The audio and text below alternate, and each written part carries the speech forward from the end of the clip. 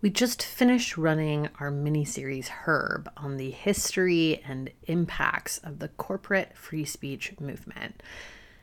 At the end of the month, we'll get into the other side of that coin, the increasing criminalization of individual free speech, or what I like to call real free speech. In the US and in countries around the world, there has been a major backlash to environmental and climate protest over the last few years. And it's not just coming out of nowhere. Today, we're bringing you the first of a two-part episode from the folks at Outside In from New Hampshire Public Radio. Outside In is a great show. They do an amazing job covering all sorts of environmental and climate issues. And in this two-part episode, they look at what happened at Standing Rock in the US and how it kicked off a major backlash that has included legislation criminalizing protest near pipelines. I think you're really going to enjoy this episode. It's coming up after a quick break, and then don't forget to subscribe so you'll start to get the episodes from our season on this subject, The Real Free Speech Threat, coming August 29th. Hi, it's Amy here, and I'm excited to tell you about a new podcast from APM Studios and Western Sounds called Ripple. Such a good idea, this show. In the aftermath of major disasters, there is always a swarm of media attention. The public is captivated by breaking news, there's coverage and controversy, and then the cameras and the public just move on. But the stories are not finished. Ripple is a new series investigating the stories we were told were over. In season 1, the reporting team traveled hundreds of miles across the Gulf Coast to learn the ongoing effects of the 2010 Deepwater Horizon oil spill, which are still impacting many coastal residents more than a decade later. You can listen now to Ripple wherever you get your podcasts.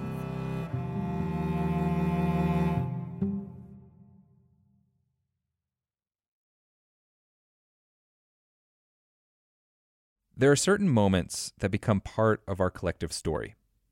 Flashpoints. When our past and our future feel like they're talking to each other. Standing Rock was a moment like that. The smell of fire, of campfire, permeated the entire Oceti Sakowin camp. That's Chase Iron Eyes. He's an attorney and a member of the Oglala Sioux and Standing Rock Nations. Though he says those are colonial names. Yeah, I would say Oceti Sakowin, or Sioux Nation. The protesters, including Chase, first gathered in 2016. They were there to stop DAPL, the Dakota Access Pipeline, because pipelines spill, because millions of people depend on the integrity of the Missouri River, because even when a pipeline works as intended, the result is more greenhouse gas emissions. But the main reason why Chase and members of the Sioux Nation were camping at Standing Rock was they were defending their sovereignty. We had been disallowed from expressing our sovereign identity in that territory since 1889. That's when the state of North Dakota and South Dakota were admitted to statehood. It was the largest gathering of indigenous people in recent history. Folks came from all over. Tens of thousands of people cycled through that camp. This is why one elder called it an ongoing international spiritual monument. Singing. You could hear songs, not just from our people. You could hear Coast Salish, Pacific Northwest. People that come from the ocean, that are in relation to that ecosystem. You could hear people from the Southwest who are in relation to corn. You could hear people from the Three Fires Confederacy and the Six Nations Confederacy. And American people were there.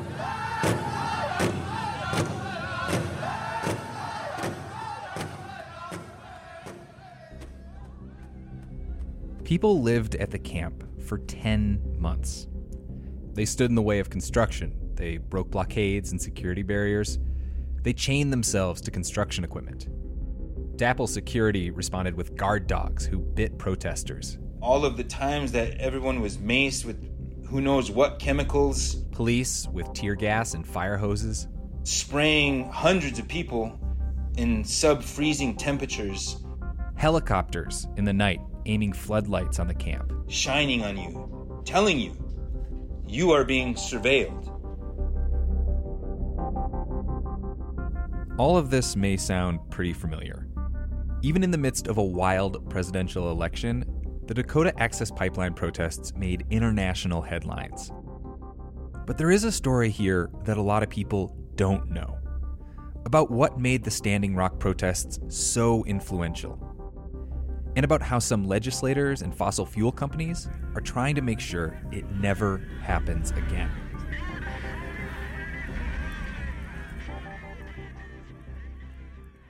After the protest ended, internal documents from a private security company named Tigerswan were leaked to the press. The pipeline company hired them to infiltrate the camp and gather intelligence on protesters. Chase Iron Eyes and his wife and daughter are mentioned in those documents. And Tigerswan characterized the movement in a very particular way. Called us, American Indians, we American Indians, religiously driven indigenous jihadists. Jihadists. Insurgents. Essentially, as terrorists.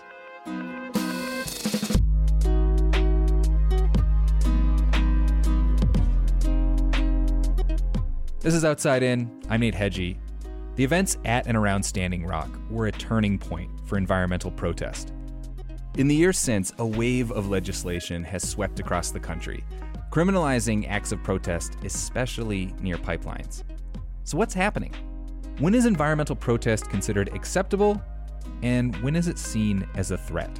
There are many who would say that destroying private property like this is violence. Your response to this? I completely disagree. This is the first of 2 episodes on the changing stakes of environmental protest. How we define protest and how we define terrorism. Who is considered a terrorist and who is considered a patriot is relative. It's a matter of who can tell their story and who can portray the other as criminal.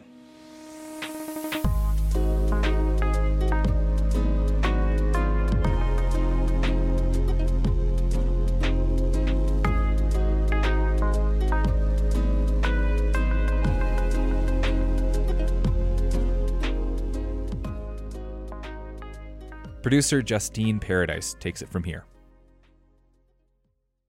Most protests don't end in a dramatic face-off with the police, with attack dogs and pepper spray.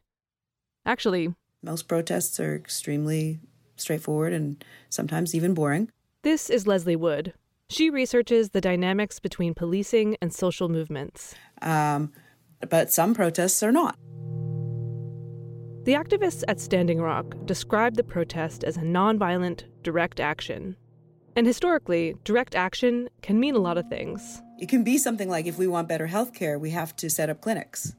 It's saying we're not going to ask for the government to solve the problems. We're going to do it ourselves. Direct action as a strategy often comes after trying to participate in the democratic process and finding it unresponsive. And it might involve acts of civil disobedience, deliberately breaking a law, like stopping traffic. Or maybe because the law itself is unjust, like sitting at a segregated lunch counter. Speaking generically, that's very different from a permitted, police-protected protest, the kind Leslie calls marching in a circle. There's no political threat posed by them. The idea that they have a right to protest, but only in certain ways, doesn't really understand what protest is trying to do, which is, on the fundamental, say the system isn't working, right? To impose some sort of potential cost to the system. Which brings us back to North Dakota. It was just a completely sort of bubble-shattering experience. That's Tokata Iron Eyes. Earlier we heard from her dad, Chase. Because I'd firstly never been exposed to that many people from different places all at once. And also just like the number of different Native peoples who gathered in protest and in resistance is something that like hadn't been seen in hundreds of years. Tokata is Hunkpapa and Oglala Lakota, and she's originally from the Standing Rock Reservation. She was 12, 13 years old during the Standing Rock gathering. Did you watch your mom get arrested? Yes, I did. I held her purse. She stood in front of one of these giant equipment trucks on the road and was just like, I'm not moving and you're not getting any closer to where you're trying to go.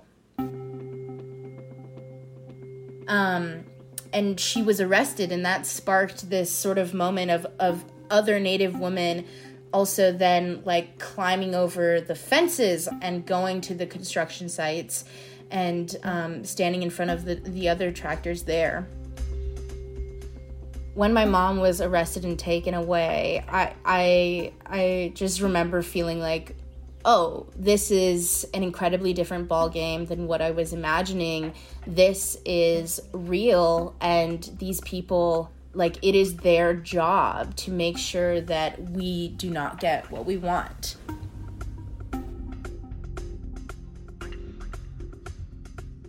The Dakota Access Pipeline protests didn't have a clear leader. The movement was decentralized. A broad coalition of tribes, thousands of U.S. military veterans, hundreds of clergy, and people from all over the world. And in those first months, they came there on the invitation of the Oceti Sakowin. The rules of the camp were no drugs, no alcohol, no guns. I remember that first meeting, and I remember human beings, concerned people gathering to decide how do we engage in a David versus Goliath battle. When Chase Iron Eyes and others on the Standing Rock Reservation, like LaDonna Brave Bull Allard, Joy Braun, and more, when they first heard about Energy Transfer Partners and the plan to run the pipeline just 2 miles from the reservation, they got together to figure out what to do. And tensions were already high.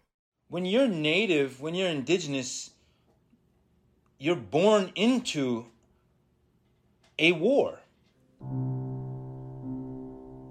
The Indian wars have never ended. Take a look around us. There's half of our lands are still owned by settlers that are trying to diminish tribal sovereign capacity. From one point of view, we might view the events that took place in North Dakota as a protest. But from another, the encampment at Standing Rock was just the latest action in centuries of continuous Indigenous resistance. The latest in a conflict marked by broken treaties and all-out war, the effects of which are ongoing. Most American people don't know that they're participating in the other side of that dynamic. A conflict that includes Native children taken from their communities and forced into residential schools, which includes thousands of missing and murdered Indigenous women. From that perspective, peaceful protest of the Dakota Access Pipeline was not a given. Because, we've always defended ourselves by any and all means necessary. These same forces came to our homelands in the mid-1800s to do the same thing, to build what is now called critical national infrastructure. The railroads, which were trespassing in our lands. This is why we defeated the United States military multiple times in our country. This is why, Lieutenant Colonel George Armstrong Custer was killed in battle at the Battle of Little Bighorn. And why Red Cloud and Crazy Horse and Sitting Bull and several others chose to defend our nation against an ongoing present-day criminal and illegal occupation.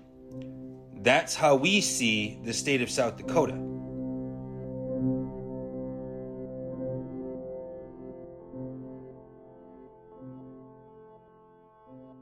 at those early gatherings, when they were deciding what to do about DAPL in this David versus Goliath fight, they didn't know what approach they'd take.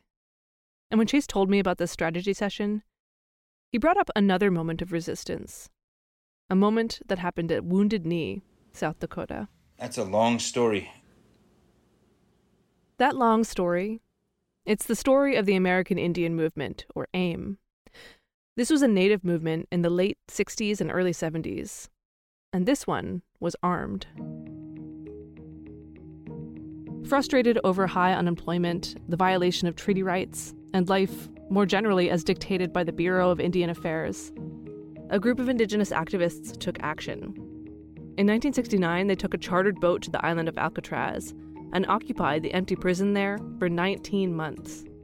At one point, there were more than 400 people there. They made decisions by unanimous consent. There was a daycare and a school. We, the Native Americans, reclaimed this land known as Alcatraz Island in the name of all American Indians by right of discovery. We wish to be fair and honorable in our dealings with the Caucasian inhabitants of this land, and hereby offer the following treaty. Later, a caravan of AIM activists traveled to Washington, D.C., a journey they called the Trail of Broken Treaties. And then they occupied the Bureau of Indian Affairs offices for weeks. Anybody here from AIM?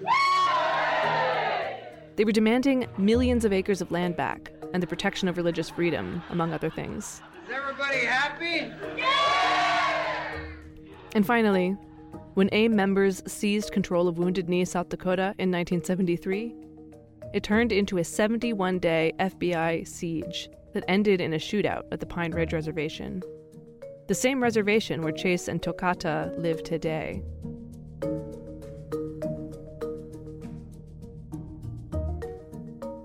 People died on both sides of this conflict, 2 FBI agents and 3 Native people. Another, Leonard Peltier, is still in prison for those actions today. But when Tokata talks about this time, she does mention those consequences, but she also points out that AIM's actions resulted in long overdue changes. The progress that AIM was able to make in its time was huge and was monumental, right? When AIM came to power, our religion as Native Americans was still outlawed. And so the Religious Freedom Act was signed. Only Natives took up armed resistance to the American government. And the Indian Child Welfare Act was also passed as a result of that sort of work. So again, peaceful protests at Standing Rock was not a given. They could have chosen the same tactics used at the occupation of Wounded Knee. Standing Rock was a nonviolent direct action, and there was a pipeline approved. The American Indian Movement was an armed opposition and got several different laws passed by Congress. But ultimately, they chose to go down a different path. We conducted a ceremony to seek guidance. And the instructions were given inside those ceremonies to not be violent against other human beings. And that was really smart, because it allowed a shift in consciousness. We were able to form these alliances that prior to that would not have been able to be formed. But there's a distinction here.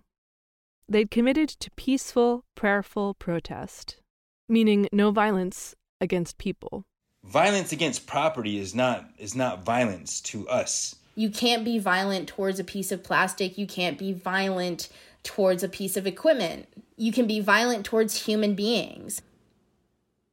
To be clear, neither Chase nor Tokata said they went any further than what the state of North Dakota would consider trespass. The main point and power here was the occupation of the land itself. But others did take things further.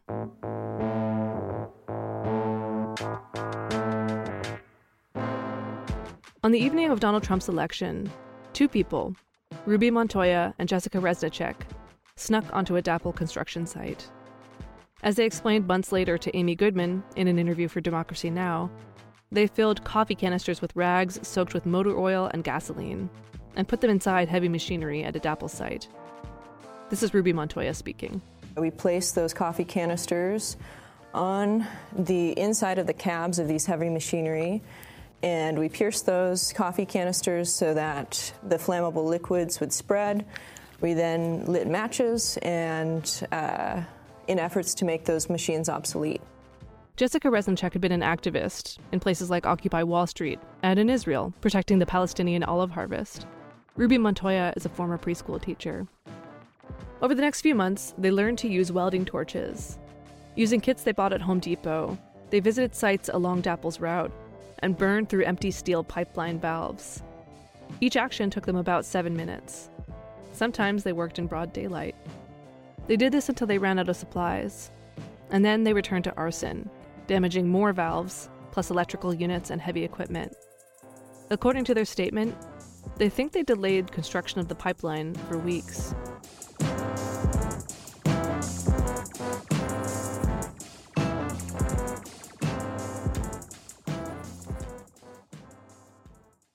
Their last act of sabotage was in May 2017, when, burning through a pipeline valve they thought was empty, they discovered that oil was actually already flowing through it. They publicly confessed to these actions in July 2017, reading a joint statement out loud at a press conference. They explained how and why they did this, and how others could do the same. We are speaking publicly to empower others to act boldly, with purity of heart, to dismantle the infrastructures which deny us our rights to water, land, and liberty. We as civilians have seen the repeated... Here's another clip from their interview on Democracy Now! We acted after having exhausted all other avenues of political process and resistance to this petroleum pipeline that, to my knowledge, is the largest in the United States. The actions of Ruby Montoya and Jessica Reznicek are one example discussed in a book you might have heard of, How to Blow Up a Pipeline, by the Swedish scholar Andreas Malm. There's also a movie based on the book, just released earlier this spring. The core argument of How to Blow Up a Pipeline is it time for the climate movement to move beyond quote-unquote peaceful protest? Because the climate movement has tried to make change for decades.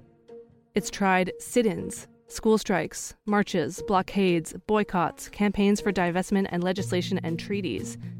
But emissions relentlessly continue to grow.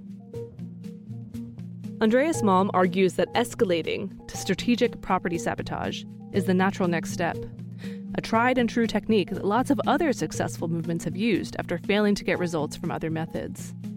Movements which sought to change things on a massive structural level, like apartheid in South Africa, Jim Crow, and the suffragette movement. Malm argues that some element of property destruction has always been essential to bringing down the, quote, seemingly invincible. But property destruction also comes with substantial risks. A PR risk for the movement, for one. Just like police brutality during the civil rights era helped build outrage on the part of the general public, property destruction can turn people against a cause they might otherwise support. Another risk is for the activists. It could dramatically up the chances you'll wind up in prison. In the United States, there's a significant recent example which might come to mind: the Earth Liberation Front, or the ELF. In the 90s and 2000s, the ELF used property destruction as their main technique. They set ski lodges on fire in Colorado because the resort was expanding into endangered lynx habitat. They blew up logging and construction equipment, plus car dealerships, farms, laboratories, and even homes. By design, the ELF never killed anyone, but they were labeled as eco-terrorists regardless. And today, a lot of environmentalists are quick to distance themselves from those methods. So, is property destruction or sabotage a form of violence or a form of civil disobedience? Is it the work of terrorists or a tool for activists? A lot hinges on those questions. On Democracy Now!, Amy Goodman actually asked this question directly of the two activists who sabotaged Dappel sites. Now, Jessica Reznicek, there are many who would say that destroying private property like this is violence. Your response to this? I completely disagree. I think that the oil being taken out of the ground and the machinery that does it and the infrastructure which supports it, this is violent. These tools and these mechanisms that industry and corporate power and government power have all colluded together to create. This is destructive. This is violent, and it needs to be stopped. And we never at all threatened human life. We never at all actually we're acting in an effort to save human life, to save our planet, to save our resources, and nothing at any point was ever done by Ruby nor I, and anything outside of peaceful, deliberate, and steady, loving hands.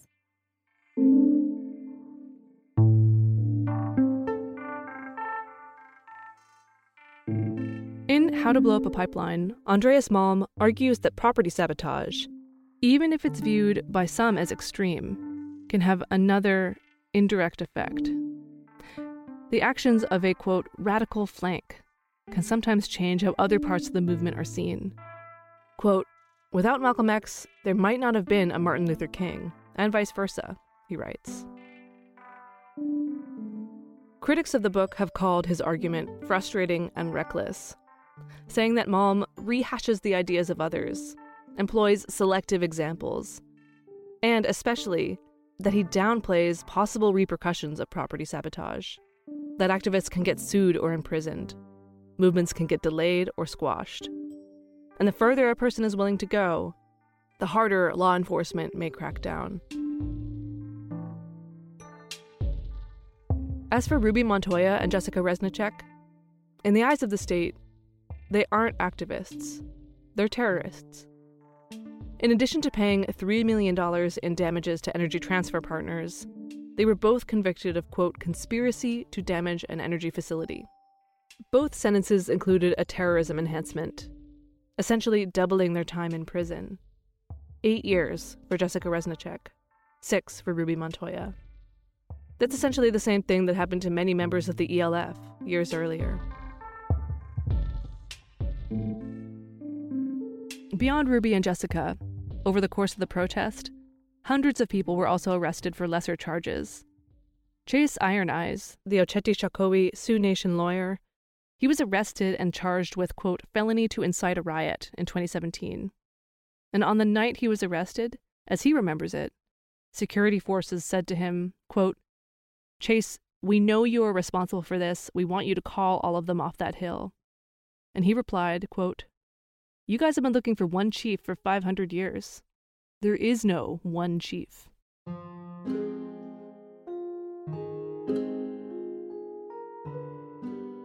You could argue that the Standing Rock protest didn't work. A victory for the anti-pipeline activists in the final days of the Obama administration was immediately overturned by executive order once Trump took office. But that's not the whole picture. Standing Rock got global attention. It made notions of indigenous sovereignty very visible. Ideas like protecting sacred sites and the land back movement have become much more mainstream. Tokata Iron Eyes again. Those became like national conversations rather than just indigenous conversations. And that's huge. And I think that those are all sort of consequences and attributes of what Standing Rock has done at a global level. And that's not just the takeaway from activists. Other pipeline protests have since taken cues from the encampment.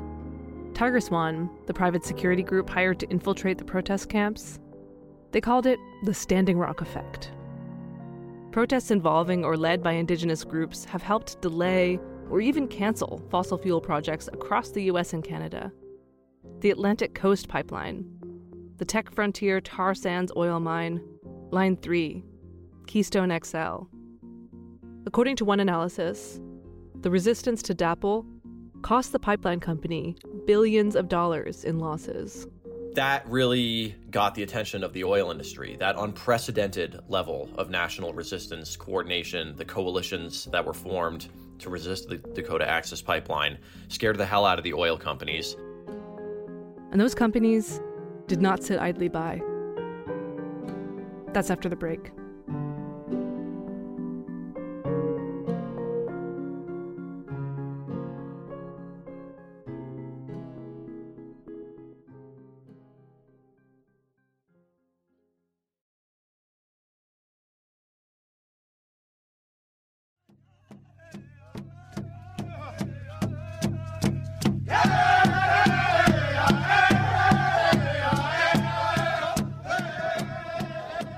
On February 22nd, 2017, on state and federal orders, most of the last protesters left the gathering at Standing Rock, their procession accompanied by drums and songs and prayer. Earlier that same day, 900 miles and 3 states away, state officials had gathered to debate a bill in the Oklahoma State House.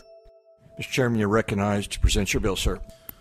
Thank you, Representative. And members, we do have 2 proposed committee subs. I would ask that the second version, the one filed yesterday... That's Oklahoma House Rep Scott Biggs. Here he's presenting a draft version of a bill he's sponsoring. A bill which would enact stiffer penalties, hefty fines and felony charges, for vandalizing or trespassing with intent to tamper with, quote, critical infrastructure.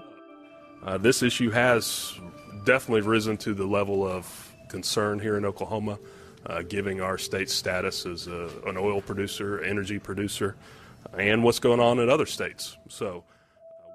In defining critical infrastructure, the bill included a long list of examples that could qualify, including a petroleum refinery, a railroad, a telephone pole. And there's nothing secret about what motivated him to draw up this bill. Was it just the pipeline incident, or I don't think they did damage to property, but obviously they're... I'm pretty sure they did a whole lot of damage to property in North Dakota. It's because of Standing Rock. Okay, is that what we're talking yes, about? Please join. If you want to learn more, we actually have a meeting here at 4 o'clock today with some individuals from North Dakota that are here to talk to us, talk to the industry about what they're having to deal with at the aftermath. But yes, that is the main reason behind this. This is one of 2 such bills passed in Oklahoma in 2017. And they're important because together, they became the model for a lot of the legislation that's followed. Much of it pushed by one group in particular. I came at this issue because of one organization. That's the American Legislative Exchange Council, or ALEC. This is Connor Gibson. He's an opposition researcher, which means in his case that he studies the influence of money, especially fossil fuel money, on politics. Which, according to my own ideology, is the root of most of our problems. So ALEC. ALEC is a right-wing organization, a coalition of state legislators and corporate lobbyists. One of the main things it does is draft model laws for legislators. For instance, stand your ground laws. George Zimmerman's defense for killing Trayvon Martin. ALEC helps spread them. ALEC has a model bill that allows companies to withhold what chemicals are in fracking liquid. ALEC is also behind a number of state-level laws, such as so-called voter ID laws, various schemes to disenfranchise voters. And again, ALEC's members include both elected state officials and companies like Koch Industries, Marathon Petroleum, and until recently, ExxonMobil. Connor actually used to crash their annual meetings when he worked for Greenpeace. It is exactly what you would picture. It's a bunch of legislators, white old men, chomping on cigars with a bunch of lobbyists. By the way, we reached out to ALEC multiple times for this story. They did respond over email, but didn't answer all my questions. More on that later. After the 2 Oklahoma bills passed in 2017, ALEC drafted their own model legislation and called it the Critical Infrastructure Protection Act, based on those 2 bills. And along with the bill, they sent a letter for legislators, which the Huffington Post later obtained and published. The letter urged state lawmakers to support the model bill, citing examples of deliberate attacks to infrastructure, including recent, quote, coordinated physical attacks to DAPL using blowtorches. The letter was signed by Marathon Petroleum Corporation and 4 industry groups, including the American Fuel and Petrochemical Manufacturers and the American Gas Association. So, the Critical Infrastructure Protection Act became the official ALEC model policy, and it spread to Iowa, Louisiana, Montana, North and South Dakota, Wisconsin, Texas, Ohio, and so on. So we've seen successive waves of these bills, often in direct response to protest movements. This is Ellie Page. She's a senior legal advisor with the ICNL, the International Center for Nonprofit Law. Following Standing Rock, we've seen states introduce these laws specifically targeting environmental protesters who are looking to demonstrate against gas and oil pipelines. This is the bread and butter ALEC model template. Connor also keeps tabs on who shows up to lobby for these bills as they move through state legislatures. And no surprise, it's often companies like Koch Industries, ExxonMobil, and the company behind DAPL, Energy Transfer Partners. All this to say, the fossil fuel industry has demonstrated its support for this legislation. In the past 6 years, some version of it has passed in 18 states. We started monitoring this trend, and it has proven to be a very durable trend, unfortunately.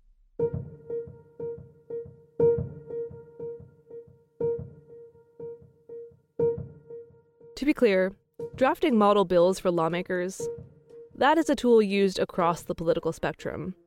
Democrats also sponsor bills created this way. But anyway, when it comes to this particular pattern, Connor and Ellie both say that these bills, the ones focused on infrastructure and other more general ones, they're designed to chill protest. They do that by increasing penalties for things like blocking traffic. Maybe they redefine misdemeanors like trespassing to more serious felonies. They might increase minimum sentences or ratchet up fines.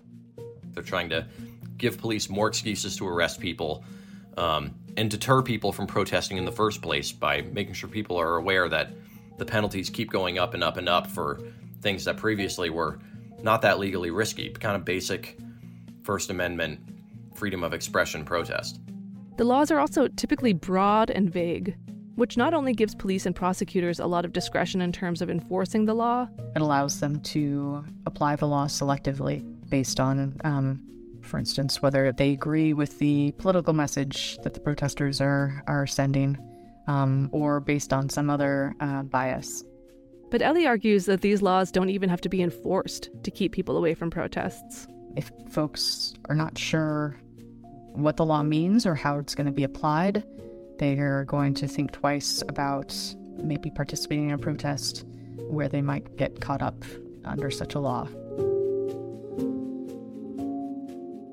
These laws can also operate through civil penalties, not just prison sentences for those directly involved, but financial liability for those associated. Maybe you're familiar with RICO laws passed in the 1970s, which instituted fines and penalties for people working in conspiracy with organized crime, racketeering. This is the perversion of laws that were intended to go after the mafia, but being used to go after environmentalist groups. And that's a really widespread trend that we've seen. A bill proposed in Idaho earlier this year, for example, took this approach. Let's say the Nature Conservancy is affiliated with somebody who decided to go protest an oil pipeline, and they were arrested in Idaho under the auspices of this bill language. The Nature Conservancy could be charged $100,000 just for being affiliated with that person. And the definitions of what constitutes such affiliation is fairly broad. The language in the bill says aids, abets, solicits, compensates, hires, conspires with, commands, or procures someone. This could create a situation where an environmental organization might tell their staff and their volunteers, hey, don't go to that protest because we could be fined $100,000 if that bill had passed in Idaho, or $1 million if you're in Oklahoma. That said, I don't think that's happened yet, and I hope it wouldn't. I think there is some indication that prosecutors have seen that these laws are on very shaky ground, constitutionally speaking. This wave of critical infrastructure bills, they're just one part of a larger pattern of anti-protest legislation beyond pipelines. There are new laws that increase penalties for wearing masks during protests, that grant certain immunities to drivers who hit protesters with their cars. That also includes this wave of backlash against Black Lives Matter and the police and prosecutors groups who are lobbying to make it much easier to be arrested for so-called rioting, where the definition of riot keeps getting easier and easier and easier to trigger. Even with all this context, there are folks that might say, yeah, it should be illegal to vandalize someone's property. it should be illegal to trespass. But those things are already illegal. There is no state that forgot to make it illegal to hurt another person. There is no state that forgot to make it illegal to destroy people's property. There's no state that forgot to make it illegal to trespass. So the legislation is really just upping the ante on peaceful protest activity. That is the main thing they're trying to restrict. Again, we reached out to ALEC and asked them how they'd respond to this assertion that these bills are designed to chill and criminalize protest. They said, quote, "The ALEC model bill was finalized in 2018 and designed to address criminal activities, trespassing, and property damage."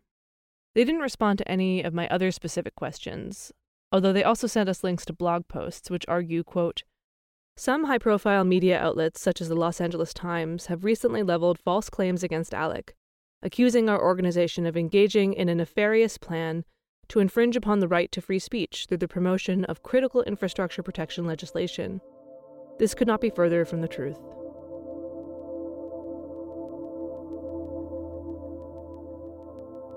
We can't know if those Oklahoma bills and the ALEC model bill that came after would have been created even without direct blowtorch attacks on the Dakota Access Pipeline. But ALEC and others have pointed towards the property destruction, including the blowtorches, as rhetoric to help make their case.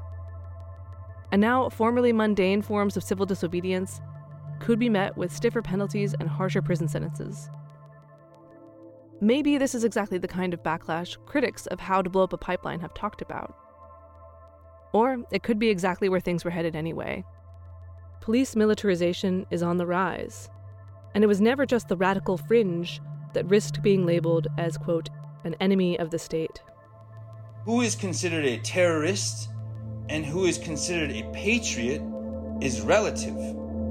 It's a matter of who can tell their story and who can portray the other as criminal. But the charge of terrorism, that does take it to a whole new level. One bill proposed in West Virginia this year would have created a new offense, a, quote, "terrorist violent mass action," meaning violent protests and riots which appear intended to coerce or intimidate groups, governments, and societies. Under this bill, potentially, a nonprofit group involved in organizing or supporting such a protest could be deemed a terrorist organization. That bill didn't pass this year, but these new laws that criminalize acts of protest and anti-terrorism laws that are already on the books, it's all starting to dovetail. And there's one place where all this is coming together. You could call it a perfect storm. When I saw the domestic terrorism charges in Cop City, I immediately felt this wave of kind of a flashback, like it was a dangerous escalation. There's like these blacked out officers coming from the woods, with a rifle in your face, and there's no training for that. It's terrifying. It's hard to express how dangerous this time is, especially once the domestic terrorism charges, came into the picture. I remember watching I believe a state trooper with an automatic weapon, and he was walking slowly toward the bounce house. That's next time on Outside In.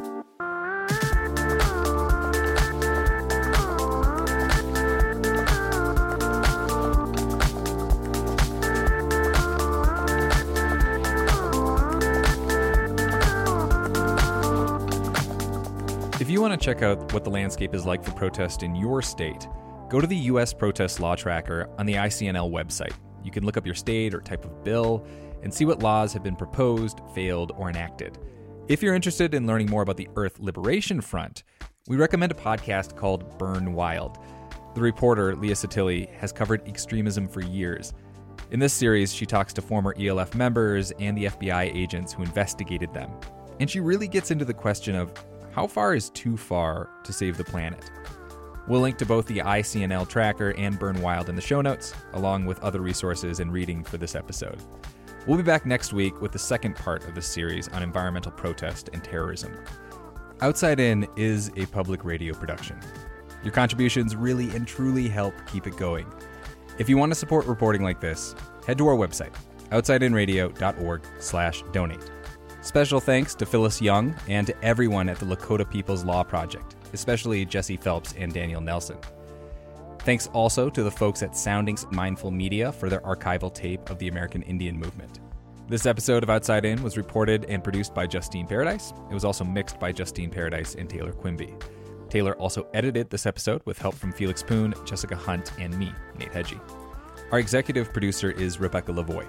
Music in this episode came from Poddington Bear, Skylines, Corey Gray, Cooper Cannell, and Blue Dot Sessions. Outside In is a production of New Hampshire Public Radio.